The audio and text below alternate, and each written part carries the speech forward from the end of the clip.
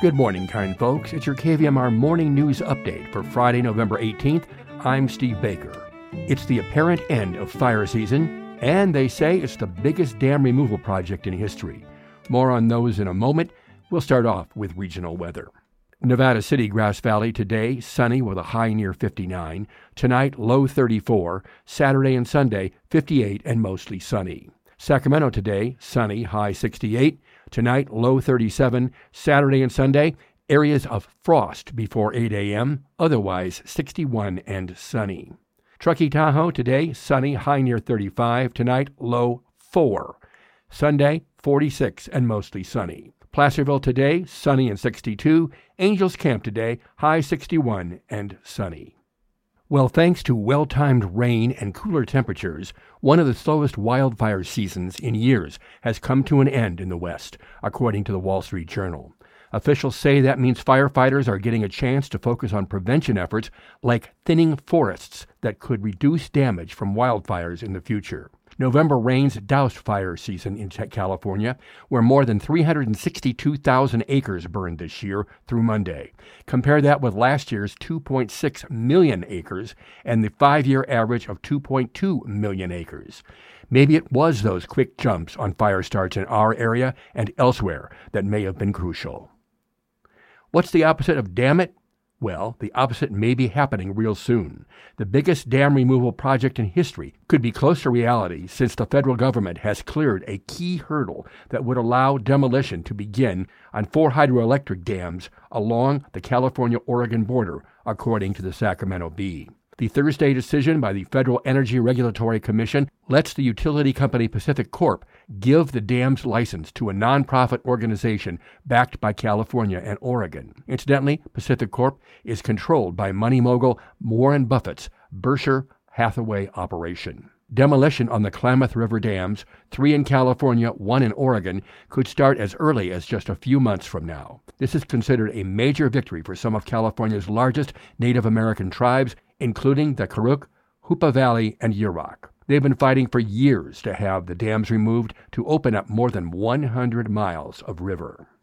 Hundreds of fast food workers in Sacramento and across the state walked off their jobs Tuesday to demand that giants like McDonald's and In-N-Out Burger drop their campaign to repeal a new law creating a government-run labor council for the industry. The Sacramento Bee is reporting the council would have the power to set pay and working conditions for hundreds of thousands of employees, giving them greater power in a low-wage sector of the economy. The council would be a first for America's fast food industry, and its decisions would apply to any chain with at least 100 locations nationwide. Governor Newsom signing AB 257, the Fast Recovery Act, on Labor Day, and one day later, the industry launched a referendum to overturn it. Save Local Restaurants, a coalition of fast food corporations and their franchises, say the law would lead to higher prices and encroach on their right to operate businesses independently. In fact, the coalition says it's close to collecting 623,000 valid signatures to put the measure repealing AB 257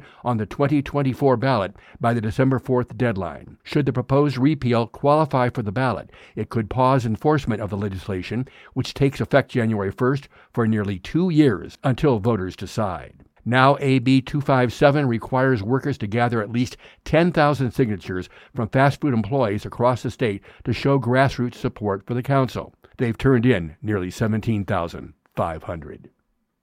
And the University of California Board of Regents have put off a decision whether they would approve UCLA's move from the Pac-12 Athletic Conference to the Big Ten Conference. They postponed the final decision on the matter until a December 14th meeting.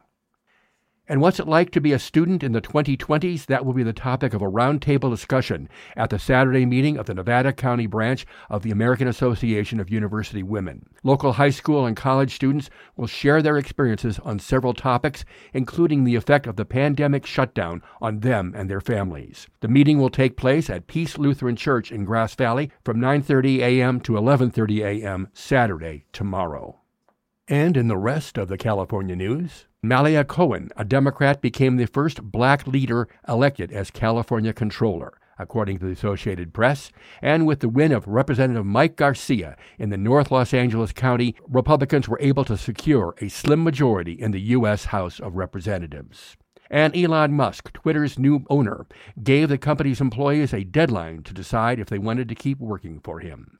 A driver plowed a car into a large group of Los Angeles County Sheriff's Department cadets as they were on a training run, injuring 22, 5 of them critically. And in Golden Globes news, Brendan Fraser, whose performance in The Whale has made him a likely awards candidate this year, says he wouldn't attend the Golden Globes in January if he's nominated, the Associated Press reports. And in the drought-parched Central Valley, thousands are relying on trucked and bottled water as they wait for new wells, the Washington Post is reporting. And Stanford, the university plans to purchase and renovate the property of a nearby college that has scaled down its program significantly amid financial difficulties, the San Francisco Chronicle is reporting. Meanwhile, members of the San Francisco Board of Supervisors used a public hearing to bash state housing officials for what they said were unrealistic expectations on housing production. That also from the Chronicle. And San Francisco activist Peter Cabell, the co-founder of the Noe Valley Farmers Market and a longtime civic fixture, has died at 75, says the San Francisco Chronicle. Birthdays today include actress Linda Evans. You may remember her from TV's Dynasty. She's now 80. Singer Graham Parker is 72. Keyboardist Alberto Boff is 45. He's with Lucas Nelson and The Promise of the Real. And Saturday birthdays tomorrow include talk show host Dick Cavett at 86, media mogul Ted Turner 84, and fashion designer Calvin Klein turns 80. Thanks to KVMR news anchor Joyce Miller for her help with this newscast. And now let's take you back to your Friday morning show and your host, the legendary teenager herself, Jerry Ann Van Dyke.